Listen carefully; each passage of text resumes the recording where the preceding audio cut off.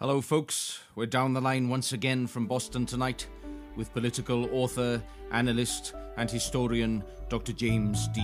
Boys. I'm Michael L. Roberts. This is the American Chronicle.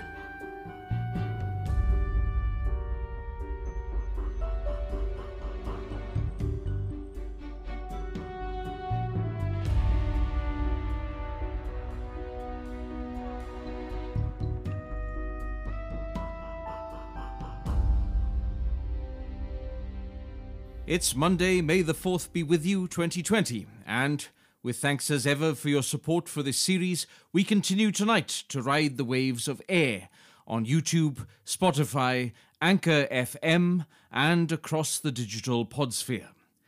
Tonight, we find ourselves analysing another tumultuous week in American politics, with stories surrounding anti-lockdown protests, armed hold-ups of state buildings, accusations of sexual assault on the part of Joe Biden, and the role, if any, of Hillary Clinton in this year's presidential race, all once again under the good doctor's political microscope. I began, as ever then, by asking about the situation on the ground in Boston.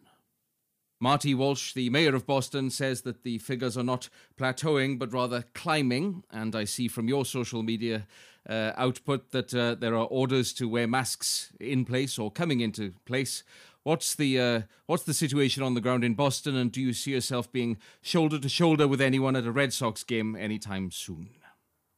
Well, as you said, the mayor has introduced, as of Tuesday, I believe it is, an order which basically says if you are going out and you can't maintain social distancing, then you are going to be required to wear a mask. This follows on from an order which was introduced 2 weeks ago now, I believe, in neighbouring Somerville, which also said that anybody going out had to wear a mask. So there was a degree to which this was anticipated. There was some feeling that perhaps the mayor might have started to ease your ability to go out and about and to start opening up premises in conjunction with an order to wear a mask, i.e. to give and take at the same time, to say, yes, we're going to start opening things up very slightly, but we're going to ask you to wear a mask going out. Clearly that hasn't quite happened yet. There is, I think, a growing sense across the nation that the country is reaching a point where people have been locked down and in place now for getting on for 2 months. And there appears to be a growing sense of resentment against both federal and state governments, as well as a growing desire, I think, by individuals who to date have been obeying the law and staying in place effectively, to think, you know what, this is getting ridiculous. The weather's getting nice here. We're now in the first week of May. I'm sitting here in Boston. It's a beautiful summer's day here. And people are starting, I think, to head back outdoors. The children have been off for a long time. We are, I think, reaching a point where the law is, the requirements to stay in place are going to start being ignored, I think, on a growing basis. This isn't helped, of course, by the president and some of the things that he's been saying. But we will be fascinated to see what starts to happen as we start to see states, particularly in the south and in the central areas of the country, begin to reopen. The extent to which there will be growing pressure upon those states, such as Massachusetts, for example, who are trying to hold the line and keep people contained within their own residences. You mentioned that which Trump has been saying they're not necessarily helping the deal. As I understand it, no state has actually met the 2-week decline in cases prerequisite in order to bring about easing. Yet that is what the federal guidelines state. So to what extent are those federal guidelines just being ignored by individual states, and to what extent are they being poorly communicated and or hidden by the federal government? Well, yeah, as you said, the idea is that what is required is a 2-week downturn in these figures, and that hasn't happened anywhere as far as I'm aware. We're starting to see perhaps signs that this might be slowing down, but certainly not going into any sense of remission. The challenge you've got, though, is that just last night, for example, the president said, oh, things are going to be fine. And he certainly seems to be throwing his lot in with those armed protesters in places like Michigan, who have been bringing state governments into severe chaos, quite frankly. The sight of armed militia members standing in state houses with semi-automatic weapons is quite a sight, I can assure you. And when they appear to have the support of the president, that really puts what might be thought as undue pressure, I think, upon state governments across the country. So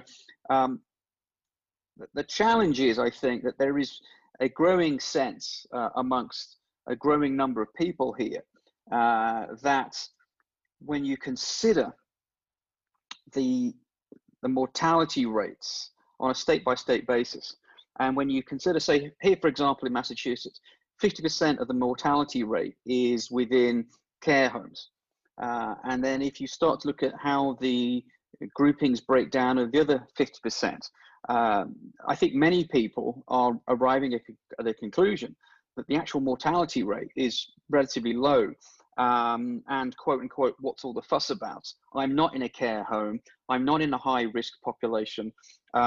If I go out, I'll be careful, blah, blah, blah, blah, blah. And so you're starting to see a breakdown in the requirements to stay at home, I think. And the challenge you're going to have, I think, is what happens when people start to enforce that.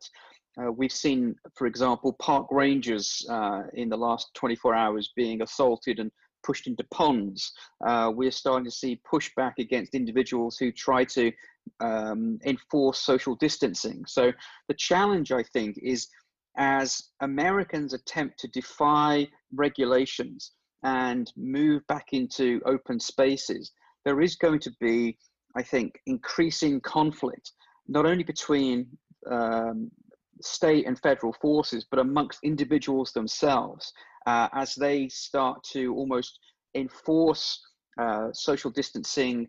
People will or will not be wearing masks. How will people who are wearing masks react to people who aren't wearing masks in this era? So the risk, I think, of a breakdown in what might be thought of as law and order and civil society appears to be increasing at this point. That breakdown that you described there, and also you touched upon the Michigan situation. I've been desperate to ask you in terms of Governor Gretchen Whitmer, who you've mentioned as a potential Biden vice president candidate down the line. Those incredible images of what appeared in sort of headline terms as an armed storming of a state building. Could you give us your analysis of the narrative, please? So one of the fascinating things about the United States is the degree to which the states are anything but united. There are a great many divergences with regard to laws from state to state. And one of the bizarre things that many people might find is that apparently it's quite legal to carry a weapon into the state house in Michigan as long as you don't have, quote, ill intent, which I thought quite bizarre, quite frankly. So those images of people carrying semi-automatic weapons into the state house in Michigan are acting quite within the law, as long as they say, that's all right, I have no ill intent towards the governor. Why you would carry an automatic weapon if you have no ill intent is frankly beyond me. But it's important to stress that they are not, quote unquote, breaking any laws in what they're doing. They may look intimidating. They might scare the bejeebers out of likes of you and I, quite frankly. And from an external point of view, both as someone sitting here in Massachusetts and to anybody sitting outside the United States, they might look at this and think, well, this is just a breakdown of law and order. What on earth is going on? Under Michigan law, by all accounts, they are abiding by the law. I should point out, however, that I've just finished watching Waco, which is an interesting miniseries on Netflix about the Branch Davidian sects, which some might remember ended in a fiery climax in the spring of 1993. And it was pointed out then that even though many of the actions of David Koresh and his members were seen to be abhorrent by the United States, under Texan law, many of his actions were actually quite legal. So that gives you some indication about how extreme some state law can be here in the United States. Within Michigan itself, very clearly, the governor has come under great pressure. But what's also being revealed, I think, is some of the very bizarre and troubling, and one would hope only ignorant, if not necessarily evil mindset of some of the individuals who are out protesting. And what I mean by that is there are signs which have been in the protests, which have been written in German, and the signage which has been held up, which makes reference to the idea that, you know, hard work is good for the soul, etc., etc., is the exact wording which was engraved on the gates of Auschwitz. You know, you cannot make this stuff up, quite frankly. All at the same time that they are portraying the governor as a Nazi. Again, the dynamics of this, the visuals of this are quite astonishing, but so too, I think, the utter levels of ignorance by those people who are on the streets. Moving now to the Trump briefings. Obviously, last week we found ourselves in the midst of Breachgate and otherwise. This time round, the headlines seem to suggest that Trump was no longer going to do them, and then they were back on. And then I think I saw shortly before we came on today that CNN and other channels were no longer going to broadcast the briefings were Trump to return, or indeed had he already done so. Your analysis thereof, please. Yeah, so there's a real roller coaster situation here with regard to the president and his press briefings. As we've discussed before, there is, I believe, a sense that one of the main reasons he's engaging in them is this attempt to continue his compact with his core group of supporters. He can't go out into the country to have large 25,000 seat arena rallies. So he has cottoned onto the idea of having a daily press briefing, some of which are related up to 90 minutes. He believes, I think, that you know, the more he talks, the more he can convey his strength to his leaders effectively. Of course, I think what's happened is there's been a growing realization amongst some at the White House and certainly amongst the Republican Party that, quite frankly, the more Donald Trump talks, the more trouble he gets into. We saw last week, as you suggested there, pushback against what he suggested about how one could start using disinfectant, issues about getting light inside people's bodies. I mean, this is almost, you know, bizarre world, quite frankly. What we've seen this week is an attempt, I think, by the White House to try to get a grasp upon the situation. The new press secretary has made her first appearance at the podium in the press briefing room, interestingly stating quite categorically that she will not lie to the journalists in the room. It's quite something, I think, when a press secretary has to make her debut by saying that she'll be honest with the press. Either you take from that what you will, either implicit or explicit in that statement is the recognition that perhaps her predecessors have been less than honest, or perhaps, shall we say, other people speaking at that podium have been less than honest. Draw from that what you will.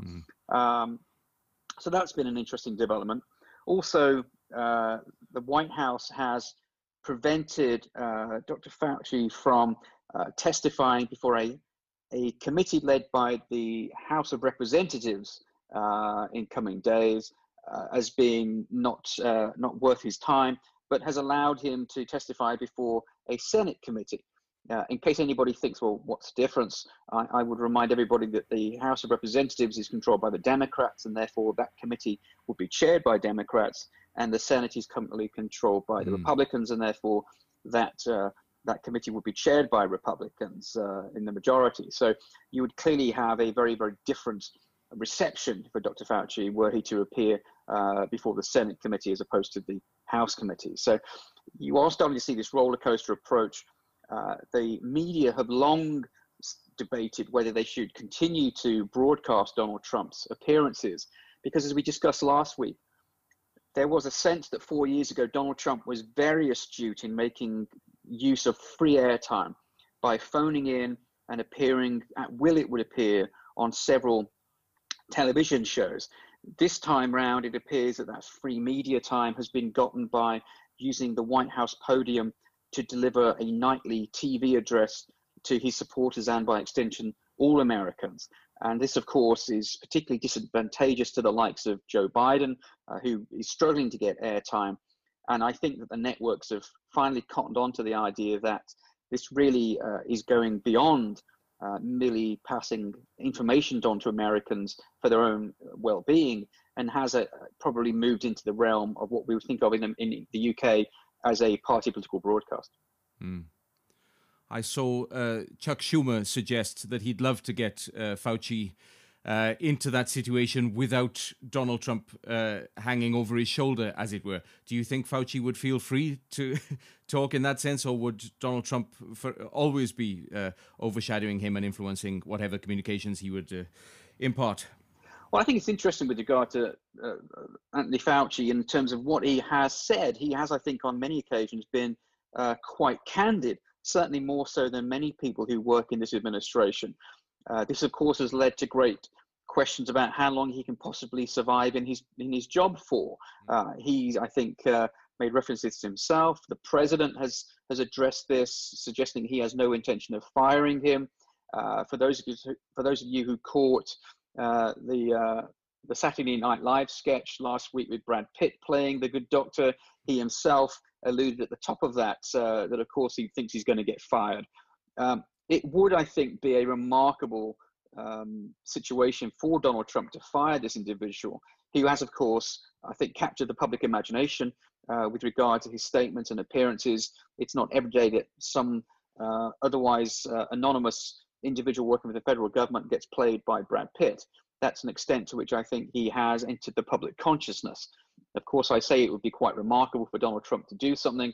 I'm sure many of your listeners are screaming at this broadcast going, of course it's incredible. He does the incredible all the time and gets away with it. And they'd be quite right. I think that he will stay in his post. Hey, it's only 6 months until the presidential election. He might well be in his position longer than Donald Trump. Indeed, 6 months, and leading me nicely on, as you always do, with a perfect segue into my thoughts, my questions rather, on regarding the campaign situation. And of course, it feels necessary first to turn to Joe Biden and the Tara Reid scenario, and to ask, within the context of Mika Brzezinski's interview and otherwise your analysis on the extent to which this moment for Biden causes irreparable damage, or the extent to which, in the age of Trump, it's completely survivable. You know, it's kind of difficult to know where to begin with this. You know, we live in an era of Me Too, and the Democratic Party in particular has been adamant that all women who make a claim deserve to be heard, potentially believed, in some cases almost on face value. That is a lot easier to adhere to when those claims are being made against Republican politicians, to people like Harvey Weinstein, i.e. not to themselves.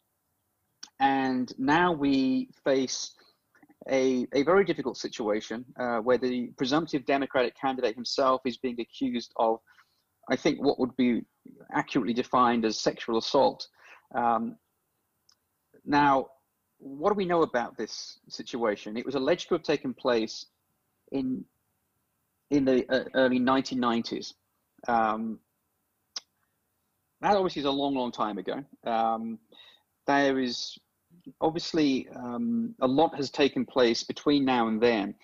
Joe Biden has been the vice president of the United States for 8 of those years.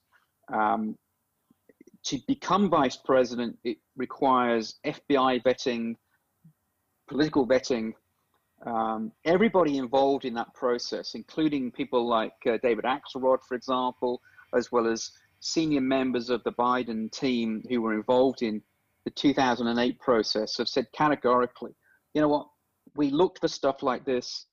There was no evidence of it. If there had been, Barack Obama would never have chosen it.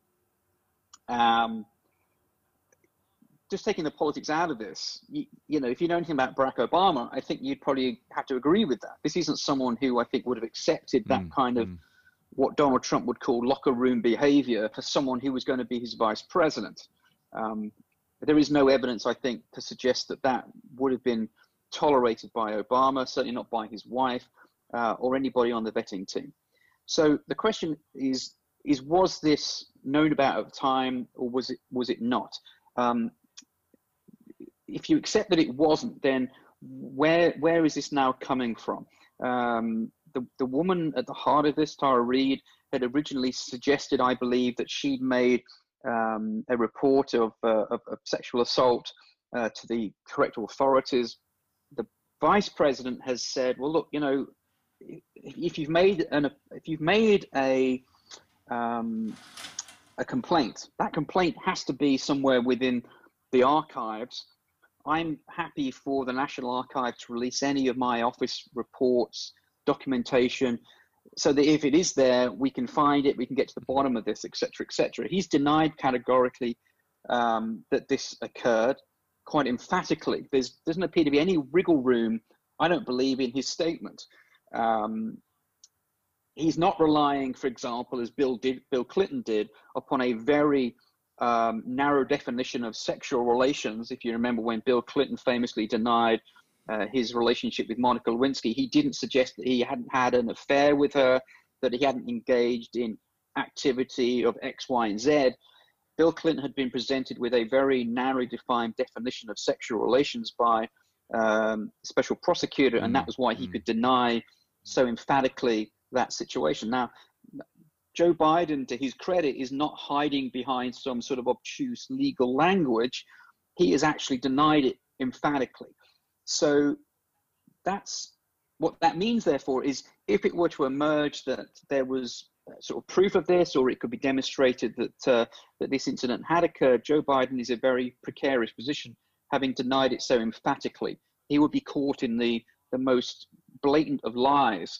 And as American politics has demonstrated many, many times, you can survive an incident as long as you admit it and apologize for it. What Americans won't necessarily forgive is an outright lie. And that, I think, is a lesson which, if Joe Biden hasn't learned it after more than 3 decades in public life, then quite frankly, he has no right running for the presidency. He also faces a threat beyond the moral issue and the Me Too movement issue. He faces threats, I think, with regard to this, both from the left and the right. He faces a threat from the left, from those supporters of Bernie Sanders, who never wanted him to be candidate in the first place, who believed that their candidate, Bernie Sanders, should and could indeed have become the nominee had the rest of the apparatus not conspired against him. So the far left are sort of pushing this narrative that Tara Reid should be believed and listened to, et cetera, because they have their own vested interests in this. And then, of course, the Republicans who are gearing up to run against Biden in the autumn election are looking at this and think, well, this is great.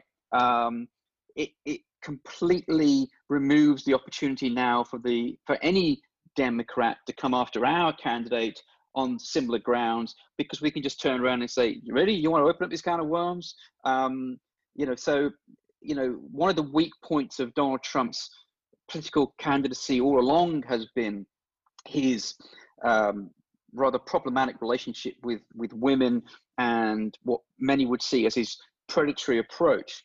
Now, if that can be taken off the table, and don't forget, the extent to which that was ever successful in terms of an approach by the Democrats has to be doubted when you consider how many millions of American women voted for Donald Trump. Yes. But if you can at least remove that from the table going into November because of the obvious fear of pushback from Trump against Biden, then that does, I think, make the White House's attempts to get reelected just a little easier. I can't resist the opportunity to pick up on the Clinton element here, seeing as I have, as ever, one of the leading experts on the Clintons on the line, as it were. I think I also noticed in the Hill, just before we came on, mention that Hillary Clinton might be waiting in the wings as Biden's woman VP pick to pick up the pieces should he crumble in the mix. Your thoughts on that, and your thoughts on what the Clintons are doing or not doing in general in terms of supporting this Democrat campaign? Hillary Clinton is sort of out there, as she has been, I think, for a while, as a sort of roving individual. Clearly at this point, Joe Biden is the presumptive Democratic Party nominee for president. How that is going to quite play out logistically over the coming weeks and months is difficult to say. We have seen primaries which are meant to be held being cancelled outright by state legislatures on the simple basis that, well, there's no point holding them because there's only one person left in this now. It's Joe Biden. Therefore, why are we going to spend money and time and energy and risk public health by having a primary in our state when all these people can do is vote for Joe Biden anyway? So on that basis, his candidacy appears assured. Now, if it were to crumble, as you suggest, if under, let's say, for example, some evidence emerged of Tara Reid's claim that would force the vice president to withdraw from the nomination, then we'd be in a really bizarre environment. In any other year, you'd think, well, okay, fair enough, there will be a convention, and if there isn't a nominee at that point, then there will be a series of ballots, and the delegates there will have an opportunity to select a candidate, even though they've not gone through necessarily the primary season. That was quite normal activity many decades ago. And under those circumstances, you could say, well, presumably Hillary Clinton would throw her hat in the ring and say, well, remember me? I won the popular vote 4 years ago. I only lost the electoral college by 70,000 so votes across 3 states. I don't know. I mean, who knows, quite frankly. At this point, there doesn't appear to be much doubt that Biden will be the nominee. The allegations against him appear to have what might be thought of as a rather fluid process to them. Certain people suggesting that Miss Reid is suggesting one thing and then suggesting something else. So I think if we accept that Biden will be the nominee, the question next to be asked about Hillary is, would she be the vice presidential candidate? If you ask the question, who is the most qualified person to be vice president in the United States, it's a pretty short list, I think, and you'd have to put her on it, along with someone like John Kerry. Now, Biden has said he's going to choose a woman to be vice president. Hillary Clinton has come out in recent days and emphatically endorsed him for the presidency, in full knowledge of the allegations against him, I should point out. No senior female Democrat has so far come out and renounced his candidacy. It has been accepted by all the leading women in the Democratic Party, including both Hillary and Nancy Pelosi. I think, if anything, though, with regards to the vice presidency, one of the unspoken ideas here is that Biden will only serve one term. He's 77, if I'm not mistaken. Go figure what he would be there for if he were to win and be old enough to run for re-election. That would be, 81? Is 81 too old to be president? Well, possibly. Is 77 too old to be president? Well, possibly. Hillary Clinton isn't much younger herself, I should point out. There comes a point where you have to have a viable continuity of government. Presidents die in office. If you look back through the history of this country, not just at the hands of an assassin, but health and age play a heavy toll upon any American president. If you look at all presidents, if you see how they age in office, even JFK, who of course was America's youngest elected president. If you look at him in 1960 when he wins the election, and shortly before he's killed, just 1,000 days later on, he has aged notably. George W. Bush, the same, a rather sprightly, remarkably young-looking president in retrospect when he is elected in 2000, and 8 years on, he has aged considerably.